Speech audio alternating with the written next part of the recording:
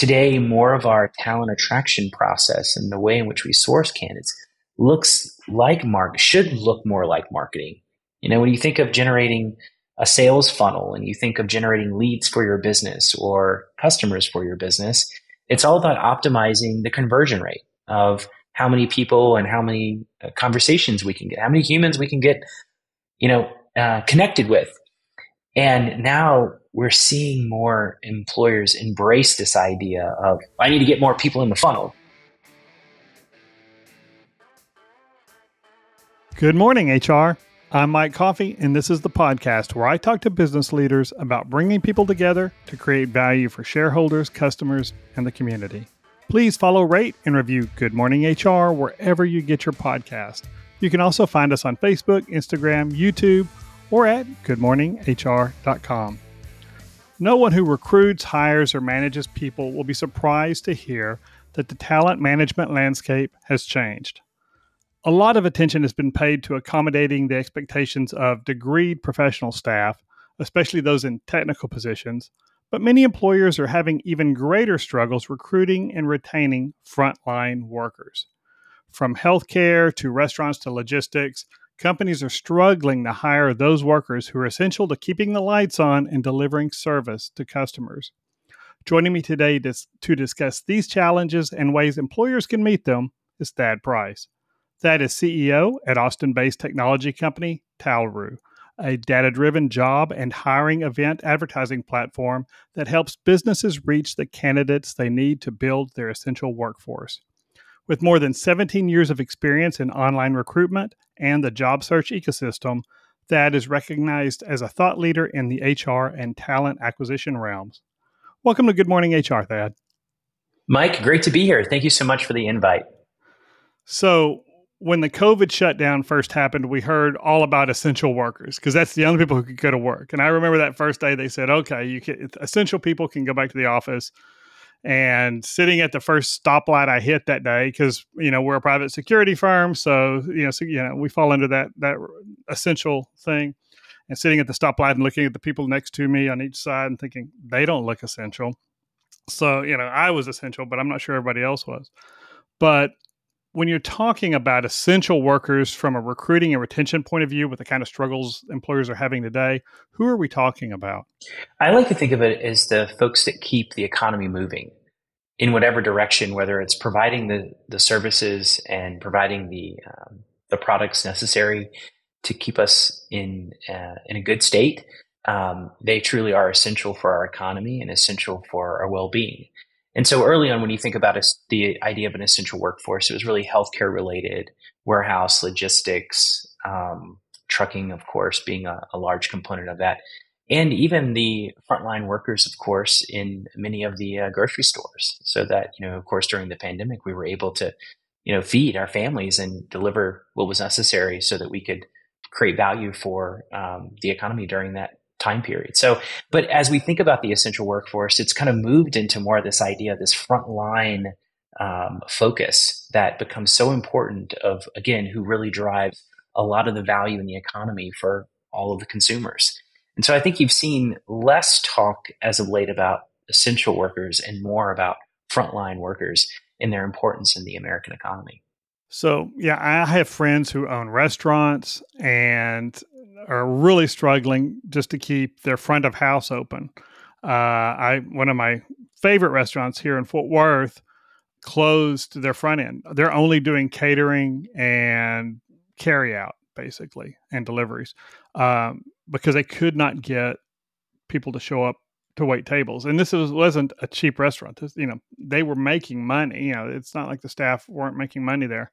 But I'm hearing it from friends and clients in all kinds of industries, positions where they would post and get, 100 applications in the first couple of days.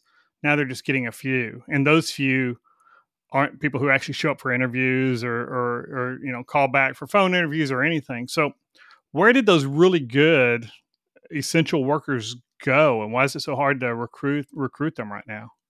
So there are a lot of things that are happening in the labor market, so to speak. So the first thing is we've just had massive job creation, over the last few years coming out of the pandemic.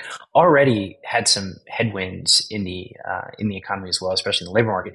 One big change that's happened in probably the last 6 or 7 years, when you think about essential workforce and frontline workers, is this idea of gig employment. That really, if you think about contractors and you think about consultants, had really been around in the knowledge worker area for years. But the idea of frontline workers, essential workers, could turn on an app and drive when they want to drive and have the flexibility they want, and cash out and get paid, whenever they like, was very different, compared to the options that were there, 5 or 6 years ago. Then you think about the acceleration that happened during the pandemic, when people were having a lot of their food and groceries delivered. There was even more interest and more demand in those marketplaces to fulfill for customers. So I think a couple of things are happening, right? You've got you've got massive job creation over the last few years, coming out of the pandemic, and even during the pandemic, when many people were um, many people were at home, and they were looking for services and products to be delivered to their home. Then you've got this idea of this large amount of demand that's been created over the last 5 or 6 years of again this idea of gigs where, if you want something delivered to your house, you want food, you open the DoorDash app, you order what you want, it's delivered to your home. Same thing goes with Instacart, groceries, anything like this. And so someone's got to deliver someone's going to handle those deliveries in those services. And so that's a large swath of, you know, of employees, so to speak, Mm-hmm. not really employees, but a large swath of workers that have now optionality that they didn't have before. And that is this idea of work when I want to work and log into an app and turn on and off and cash out. That never really happened with frontline workers in the past. And that flexibility is what, certainly my clients are hearing all the time, is that all their employees want flexibility. And it used to be, yeah, your top tier players, your your hard to fill positions. Yeah, we realize we got to give them some flexibility in order to retain them. But now it's, everybody from the receptionist and housekeeping staff to, all the way up the management chain. So that flexibility seems to be a big driver for a lot of folks. And Uber just last month announced it made a profit for the first time after all these years. And so, maybe because of that, they give that flexibility, they've hit critical mass and they can serve just enough customers to turn a profit. I think you're right. I think flexibility, when we have access to millions of job seekers, and we a number of years ago we surveyed them when a lot of this change started happening in the ecosystem, in the talent marketplace, and what we found is flexibility was almost as important as pay.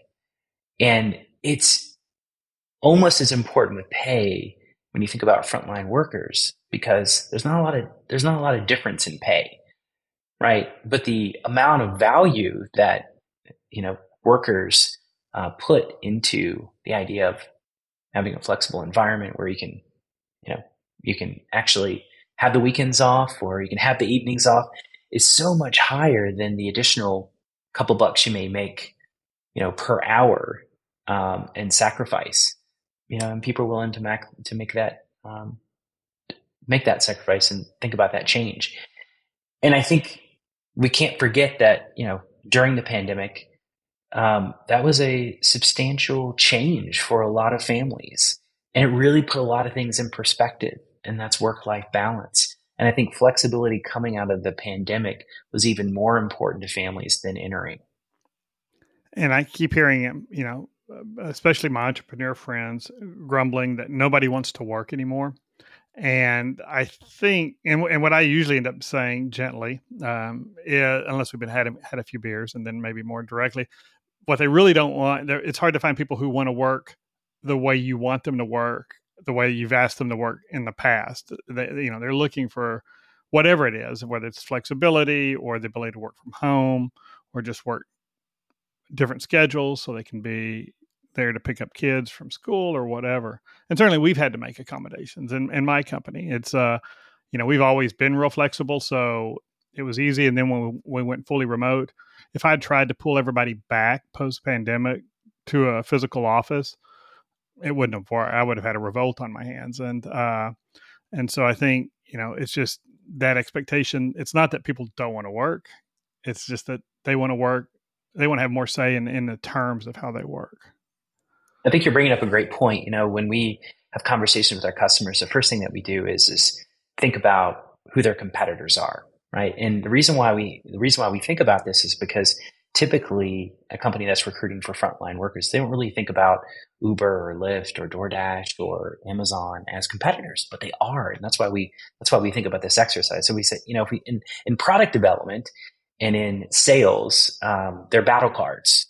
Right. And so typically what you do if you've got some competitors, that you're selling against, over time, your marketing team works with your sales team and you're like, all right, let's build a battle card. Let's figure out who we're going to win against and why would someone want to work with us compared to our competitor. Right. And you create this battle card.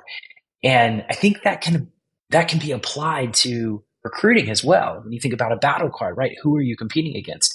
And so when you do that and you think about, and this is, again, you don't rest and say, hey, people just don't want to work. You actually do the work to figure out who you're competing with for talent. When you dig into that and you think about that, one of the big things is, again, the marketplaces, the gig marketplaces, right? As a competitor. But what you find is something very interesting is that in these marketplaces, it's a transactional relationship. You turn on the app, you make some money. You turn off the app, you don't make money. But where can you go and where can you grow with a company?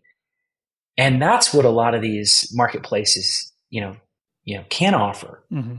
And so when you have that conversation with, friends that are having problems finding teammates and frontline workers, the next conversation should be, all right, what does your plan look like? Where can someone, if you think about this idea of, hey, you're not being able to provide the flexibility that potentially some of these other marketplaces can buy, what can you provide? And that's a relationship driven experience that's not so much transactional, but about where you can grow with a company and where you can learn and what's the next 2 or 3 years look like. And that's why career pathing and everything else that we've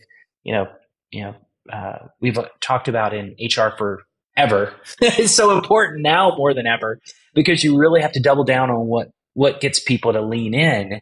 And that is this idea of you can grow, and it's more than this transactional experience, where you celebrate your managers, celebrate the testimonials within your company, create great experiences out of that. It's not just about this one job. It's about where your career can grow with a company.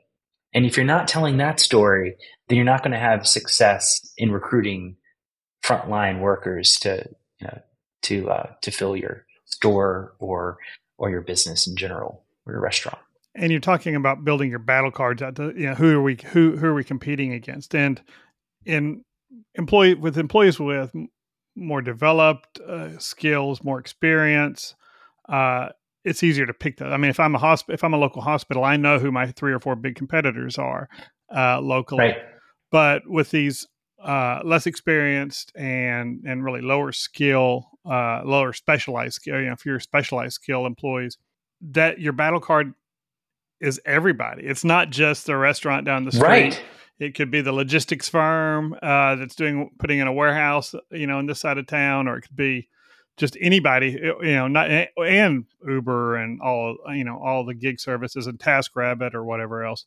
So figuring out, it's not, this is a great place where you can come, be a nurse and this is, this is a great place to, what's that sales pitch sound like? Especially if it's, okay, I'm a small employer, I'm a restaurant, or I'm a small employer with 15 employees. And the job's pretty much what the job is. we can give you some culture and stuff, but there's not a lot of place to grow, in a lot of those smaller organizations that are really struggling. What's the story? What's their sales pitch to that audience? Well, I think the first thing is a lot of times get inspiration from your customers. What I found over the years is people want to work for brands that actually drive emotion for them. So one of the secret weapons when you're recruiting is your customer list, believe it or not. When you think about your customer list and you figure out where you shop and who actually is your customer, there's a lot of great data there that you can then find on how to from referrals, from a hiring event, from open house. So I think the big thing is trying to find people that may interact with your brand, right? Since it is hard because they like it. They like your food, right? Or they like the experience. And that's the first step because it's hard when you're trying to recruit and you're right. You're not as competitive. You can't be as competitive. It's a small business, but a lot of people are driven by a brand and by emotion. And so if you can actually connect to that through your customer list, then that becomes really interesting. The second thing is one of the things that we've seen more of over the last few years is open house hiring events. And open house hiring events gives you a sense of the personalities behind the team you'll be working with. And a lot of people like that. And a lot of business owners like it because it's the first step if you'll show up. Mm-hmm. Right. Hey, I'm having a hiring event at this time. One of the number one things is I just want people to show up. We hear from customers. So if you're having a hiring event and you're inviting people and you can use your customer list to announce the hiring event, you're inviting people and saying, hey, on August 16th, we're having a hiring event at 3 p.m. Come join us. We'll have some appetizers for a restaurant and meet the team. Right. What a great experience. Invite your customer list. Maybe you'll forward it to other friends you may know. And then if they show up and they interact with you, that's half the battle, in this point. So I would say try to find ways to bridge your personality with candidates, right? Your corporate personality, right? Culture is, of course, always very important. But everybody says they have an amazing culture. Everybody says our culture is the best, and I think candidates have kind of caught on to the fact that a lot of employers are just blowing smoke up their ass about what their culture really is. It's very different though when you're inviting, right. Take a restaurant for an example. When you're have a hiring event, you've got a couple servers there that work for the business, and you're able to there to ask pointed questions. Hey, what's this like? Or is there flexibility? Or is this, it's a little different, right? Because when you're talking about job advertising, when you think about recruitment marketing, it's marketing, which can be very different in some cases than, a real life experience. And on the flip side, with reviews and everything else that you read, well, we all know about that, right? That can be a little biased, just a tad in many cases. But if you're in a situation where people are coming to your location, having a conversation with your team members, seeing if there could be a fit, maybe has had some positive experience at your location or business, then that's what it takes to really ensure that you're able to recruit and hire the right people to grow your business. It was interesting you talking about customers who love your brand. There's a place, I'm just going to give them a shout out, Mama Gina's Comfort Food here in Fort Worth on the east side. My favorite restaurant. Every Saturday morning I eat there because Saturdays is when she has sweet potato pancakes, and they are to die for. Oh my gosh. And they're amazing. But she's really struggled keeping staff. And it's a really small restaurant, but you're talking about customers being your advocates. And I turned into a recruiter for her because, one Saturday a couple of weeks ago, I was in there with my 2 adult sons, and she had a full restaurant, and it was her and one other person in the kitchen. I mean, there's no front of house at all. And they were trying to do both. And I heard them say, and I eat there a lot. So I heard them say in the kitchen, "Oh, I got to wash some plates. We're out of plates or something." And I went up and I went and washed dishes for her for about half an hour so she could get some people stuff out. So that's an advocate for our client. But then I got tuned in that she needs to hire somebody and she needs to find somebody. And just in my network, I had a conversation with somebody. I said, you know what? you were a cook in the Navy and you're looking for your next thing that you want to do that's meaningful. And I connected the two of them, and so far it's worked out amazing. Now I'm afraid if it doesn't work out, I'm gonna lose my favorite restaurant in the divorce. But I'm hoping that this works out. But that's an example of a customer clued into the problem and advocating to help find help. So you didn't really directly say that, but I mean, I guess tapping into the customers' networks and letting them be recruiters for you is another way to get some interest, because people, it's like people buy from people they trust, and I'm sure the referral from to an employer from somebody you trust means a lot too. Definitely, definitely. And let's take a quick break.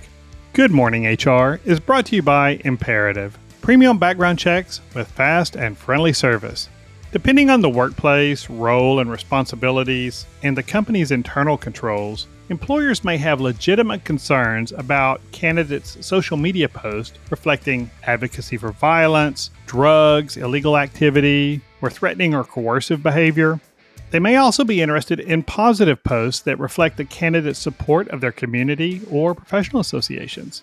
And beyond those concerns, employers may have specific concerns based on their industry or the risks associated with a specific position. Likewise, receiving information suggesting that an applicant is a member of a protected class, has union affiliations, or has a disability could call into question the real reasons an employer made a decision not to proceed with the candidate. And that's why Imperative offers curated social media searches. Rather than deliver our clients automated searches for keywords that may or may not be relevant to the employer's stated concerns, our team of trained analysts review the context and intent of each and every result returned by our search algorithm. And then we deliver only the information that is relevant to our clients' stated concerns, omitting information that may get them in hot water. If you'd like to discuss our approach to social media or any other aspect of your background screening process, reach out to us at imperativeinfo.com. If you're an HRCI or SHRM certified professional, this episode of Good Morning HR has been pre-approved for 3/4 of a recertification credit. To obtain the recertification information, visit goodmorninghr.com and click on Research Credits. Then select episode 108 and enter the keyword talent. That's TALENT. And now back to my conversation with Thad Price.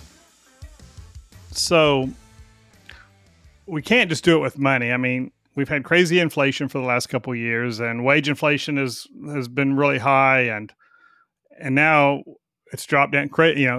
Our general inflation rate's down about 3%, but that's 3% on top of last year's 9%. So it's still crazy high, and a lot of employers just haven't been able to raise prices enough to cover all of that. So we want to get people, to feel our culture and get candidates in the door and kind of get to know who we are and know that we're even hiring.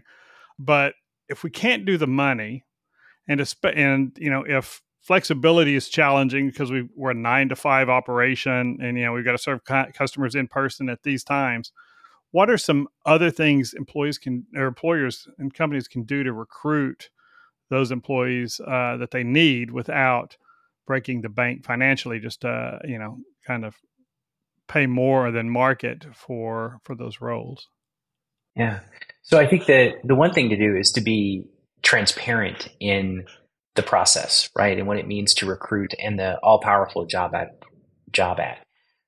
We see so many companies, there's been a lot of, especially with some of the recent legislation, there's been a lot of talk about pay transparency and how important that is for job seekers in general. And we like to think that transparency is an amazing catalyst for more activity with employers and with job seekers. So the first is, use the job description, use the job ad as your tool.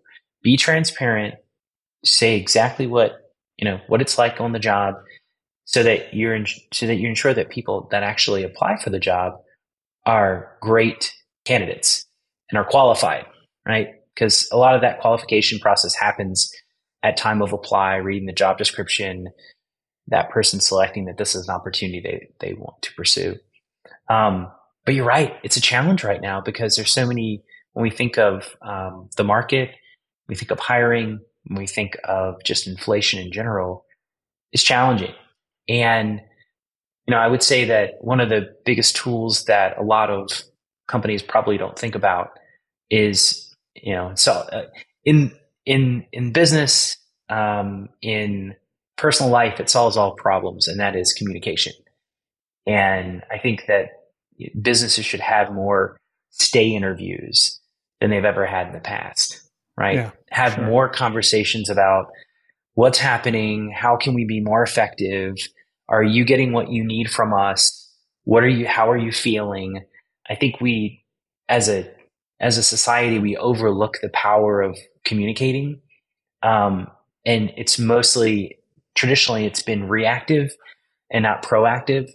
But I think having more conversation with your team, bringing them in, walking them through the decision-making process is really what separates a company that's probably having a lot of success recruiting and a company that's probably failing to recruit, because it really is all about communicating. Yeah, and I definitely see in employer clients I've worked with over the years, something goes wrong. They get suddenly their turnover rate goes up, or they start losing some key people, and all of a sudden now we want to go have employee conversations. Okay, let's have a town hall. Let's do this. Let's do that. And when it's reactive, employees recognize it for what it is, and it looks like it's fake interest. I think and I have always said you get better information asking an employee, why do you get up and come to work every day? And what would stop you from doing that, than asking, exit interview questions. I think there's value to exit Mm-hmm. interview questions, but those people have already disengaged. They've already moved on mentally. And they don't want to burn bridges. And so often. And so the asking, doing the stay interviews, and just having those frontline supervisors who know how to connect and have conversations with their folks, and understand and can recognize when, hey, something's brewing here. We need to talk to HR or senior management, get some give this feedback further up the chain. I think that there's a lot of ways to, I think where a lot of managers and especially supervisors probably get caught up is, yes, you need to be caring and you need to be considerate, but it's hard to separate, all right, how can we be caring and considerate to, I also need to get the job done. Right. Right. And the best managers and supervisors know how to bridge that. And I was with a business group a few years ago. I had a great time and met a lot of great leaders. And maybe you've engaged with a group in the past like this, but it was Vistage. Oh, And yeah. so Vistage, I was a Vistage it's like member an for executive. years. Yeah. Okay. And I was as well. And I remember there was a term they use, and I've used that to with our team, especially new managers. But it's a great way to sum up how to think about the relationship between, a team member and a manager or supervisor. And that's this idea of, you have to be carefrontational. Remember that? Mm-hmm. What a great word, right? To be caring, but also confront a problem and also know that it matters and it's important for them. So, it's definitely an interesting word, but I love it because it has great meaning across organizations. It goes back to that manager who sees an employee in the hall and says, "Hey, how's it going?" And they do not want that employee to stop and tell them how it's going. That's not what, I'm a social courtesy. I'm saying hi, you're saying hi, we're walking on. But then you get the other manager who sees, feels like they need to do it. And so, no, really, how's it going? And they corner this poor employee in the hall, or, and just overly emote on them. And I've seen both of those. And I think that idea that if you really want to connect, and especially if you've got somebody who is been a great performer and they're struggling, or who are really working at trying to succeed and they're struggling, then maybe you do need to ask how it's going. But you need to set, you need to have the right set and setting, right? Let's settle, let's go to a private space and let's have a conversation. You've really done a great job. You've been working really hard. You've done a lot of overtime. I see that you canceled that PTO that you had scheduled for next week. Before you do that, you've been doing all this extra. are you sure that that's, are you okay? Are you sure that's really the best thing for you? That's why we have PTO. And, that's a conversation most employees don't ever hear. Right. And that shows you this manager cares, and they're going to hold me accountable even on decisions where I'm not taking care of myself, maybe, and, we want you to do the job, but we want you to be here doing the job consistently for a long period of time. And then, of course, on the flip side, if somebody's just not doing it, hey, my job as your leader is to help you be successful. You've got to make that, you've got to put the effort in, but there are things we can do to help you be successful. Let's talk about what those look like, and what do you need, what do you need to be more successful at this stage of your life, or whatever's going on, and being open to really considering what they say, rather than, well, we've only got these three options because that's what the policy says. And I think having those intentional conversations are more important now because so much of what we do is in a remote environment than before. If you think about, when you think of, outside of Frontline, where, in many cases they don't have the luxury of remote in many cases and essential workers. But, if we think of other industries and we think of that, it is easier to disconnect with a company and a manager in a remote environment than it is being connected in an office. And so I think just in general, we have to be, there has to be more intention across all types of opportunities and workers in the labor market more now than ever. And so if we can recap, make sure we are utilizing our customers in our talent attraction, but also looking for ways to hold event, invite people into our space to experience what we do. And then once we get them in, being honest and open about our communications, and trying to understand what they need to be successful in this environment. But that takes me back to the other thing that we're in the communication on the front end. When you're talking about the job posting, and you said, you're talking about being open and honest about the environment. So does that mean, like, this is a warehouse with scant air conditioning, and it's Texas, and it's 150 degrees by 9 a.m.? Are you saying, tell those people, hey, this is going to be a really challenging work environment? I am. I'm saying this isn't for everyone. This is a very challenging work environment. And the reason why that's so important is the cost of hiring a new team member, training them, and then only to have them leave thinking that this isn't something they thought it was is probably more costly than, than just waiting to find someone that's qualified and knows exactly what they're getting into. So, I think the idea of transparency in roles are very important. So people know what they're signing up for. What's the worst, is imagine, right? Aligning all of your team, trying to find a couple of new team members, going through this entire process and entire hiring process, recruiting process, only to find that, within 2 or 3 weeks or a month, they leave because, it's not what they signed up for. So I like to think of it as, if we can remove it's not what I signed up for, that just means I may have to wait a little bit longer for the right candidate. But when I hire the right candidate and I find the right candidate, then that's truly a successful hire.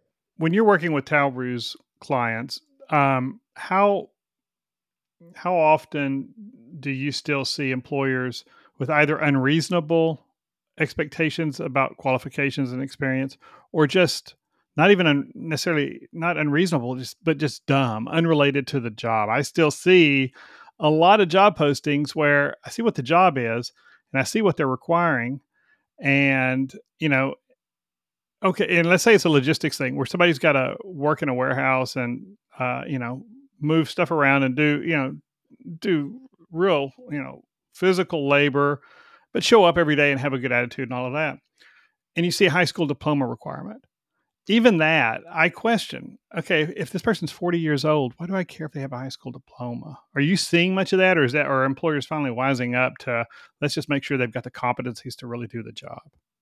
Definitely seeing more of the skills hiring move more than ever. And I think because of the increase and the tightness of the labor market, it's created a great opening for the focus on skills. So we are seeing more of that. We still see a lot of the requirements that are probably not really requirements, but I think the big thing we have to focus on is probably a lot of this is compliance oriented. Mm-hmm. And when we think of job advertising and we think of marketing, job advertising is a form of marketing. It's marketing for people to join your company, not, buyers to buy your product. And so the difference is that there's a compliance component of this as well. But I think you're right. I think we're seeing more people having a little more flexibility in what the requirements are, focusing on skills. The other thing that I think that we've seen, which has been interesting, outside of requirements and skills, is, many employers, I would say probably 4 or 5 years ago, everyone was requiring a resume to apply for a job, right? The all-powerful resume, like, even for positions that you probably didn't need a resume for. And that's changed. And we're all excited in the industry that has changed. Because what is a resume? It's outdated. It's a polite lie. That's what a resume, I always say a resume is a polite lie, and we accept it. We know it's a social grace, but this person is doing nothing but putting their best foot forward, and they're not telling you anything that may dissuade you. That's why there's a whole cottage industry of resume. Right? I mean, don't get me started on my whole resume thing, because I've got a whole thing I tell clients. They introduced bias. There's a whole bunch of issues with that. So, but you're right. Yeah. And so you're seeing employers move away from that then. Seeing employers move away from resumes at a higher percentage than I've seen ever. What they want is they want to talk to someone. They want someone to show up. They want to have a conversation. That's what it's all about. This amazing human connection that is so important in human resources. That's what they want. And so in many cases, what we've seen over the years is, especially even though we're still talking about this, I guess, 10 years later, a mobile device. People don't want to upload a resume from their mobile device. Right. They don't have it on their mobile device, right? And most people are browsing and searching and applying for jobs on a mobile device. So now they want just a little bit of information. Share a little bit of information about you. Right. And if you share a little bit of information about you and you like the job, and we can have a conversation, and if we think you could be a fit, and maybe there's some assessment that happens in that process, we've now increased our candidate pipeline substantially because we're not requiring a resume, and we're getting access to humans and creating this magical experience called communication. And then through that, we find a hire. And I think that people are thinking more of that process as more, and this is a whole nother conversation that we'd be happy to have with you one day. But today, more of our talent attraction process and the way in which we source candidates should look more like marketing. When you think of generating a sales funnel and you think of generating leads for your business or customers for your business, it's all about optimizing the conversion rate of how many people and how many conversations we can get, how many humans we can get, connected with. And now we're seeing more employers embrace this idea of, I need to get more people in the funnel, because if I can get more people in the funnel, I can get more people connected, then I have a higher chance of finding the right hire. And by the way, if I have a terrible experience and my funnel isn't that great, then I may not actually find that great candidate out there that is going to jump through the hoops that, said employer wants me to jump through. So I think it's an exciting time in the industry. And in many ways, AI is going to change the game. We've seen automation over the last 3 or 4 years.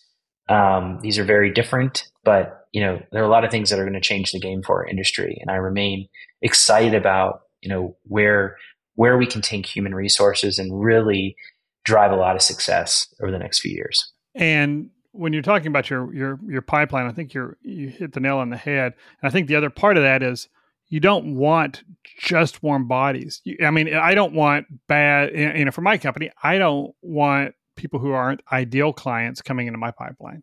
They're going to waste my time and I'm going to waste theirs. I mean, and so making sure that when a client hits our website, they know premium background checks with fast and friendly service. It's going to, we tell them this is a lot more thorough, and we tell them right up front, this is more expensive than a $30 background check over the internet.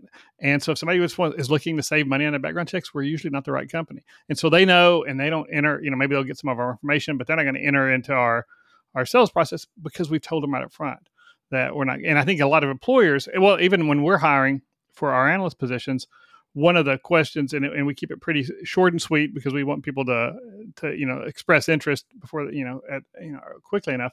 But this is we tell them this is a position where you're sitting in front of 2 or 3 computer monitors all day long. There's very little social interaction with other people. And this is who we're hiring. It sounds awful to me. I would never apply for that job, right? But the people who do apply for it, it's the job for them. And then we ask them, so what in your experience suggests this would be a really good fit for you? And I get 2 things out of that. I get some input into what, some feedback about their experience and what they look, what they've enjoyed doing in past, things like that. But I also get to see if they can put a subject and a verb together in a sentence with appropriate punctuation and spelling, which is a critical characteristic if you're writing background check reports all day long, right? And so I get a lot out of just that one little question. And I think a lot of applicants self-select out of the I know they do because we flow it on our website and I can see where people are dropping out. And it's perfect. And that's what I want. So I think if employers think more about, let's think about our applicants just like we do customers, and how do we manage our prospect flow to get the ideal customers in? How do we manage our applicant flow to get our ideal applicants and help other people not waste their time, help them go find the job that's a good fit for them? How does Talru help employers? We've talked a lot about the big picture stuff, but how do y'all specifically help employers? Yeah, great. So when we work with an enterprise employer or a mid-market employer, an employer usually has their job listings living in their applicant tracking system, right? So that's their source of truth. They're posting jobs directly in their opening recs in their applicant tracking system. What our technology will do is we'll go to the applicant tracking system, we'll source those, sync those jobs directly from the applicant tracking system. We'll load them in what's called the Talru ad platform. And then companies can create campaigns based on recs that they're looking to advertise on themes. And so they'll then advertise jobs specifically. And we're integrated with applicant tracking systems. So that way, when an applicant's information is submitted, we'll get a signal. And when we get that signal, we'll use that process to optimize the company's campaign in the Talru ad platform. So if you think about the idea of posting jobs today, companies still they post a job, they post and pray, they spend $400 and they get some applicants, and some of them are qualified and a lot of them aren't. And then they just go through their process. And so our thought process is we can bring a marketing approach to job advertising, which is more about signals and more about data, and more about reaching the right candidates, reaching the right audiences, and using machine learning to be more effective at reaching the right audiences. We've got some really cool stuff in our R&D right now that is very exciting, and that will change the game a little more in how we think about automation and how we think about what's important. Leveraging all of that data, we process about 200 million jobs a day, 220 million jobs a day across job boards we work with, staffing firms we work with, and direct employers that we work with. And we have to dedupe those jobs. So like we bring them in the system, we dedupe them, and but that's a lot of data there. And so your statement about requirements and pay and all of that, let's just say there's a lot of things we can do when we have 230 million jobs coming through our system a day. We're deduping it. And if we can study and understand each of those recs, there's a huge opportunity to understand what the market looks like across industries, across locations, what pay looks like, what requirements look like. And so our goal over time is to surface that information to employers and arm them with the transparency needed to be more successful at hiring.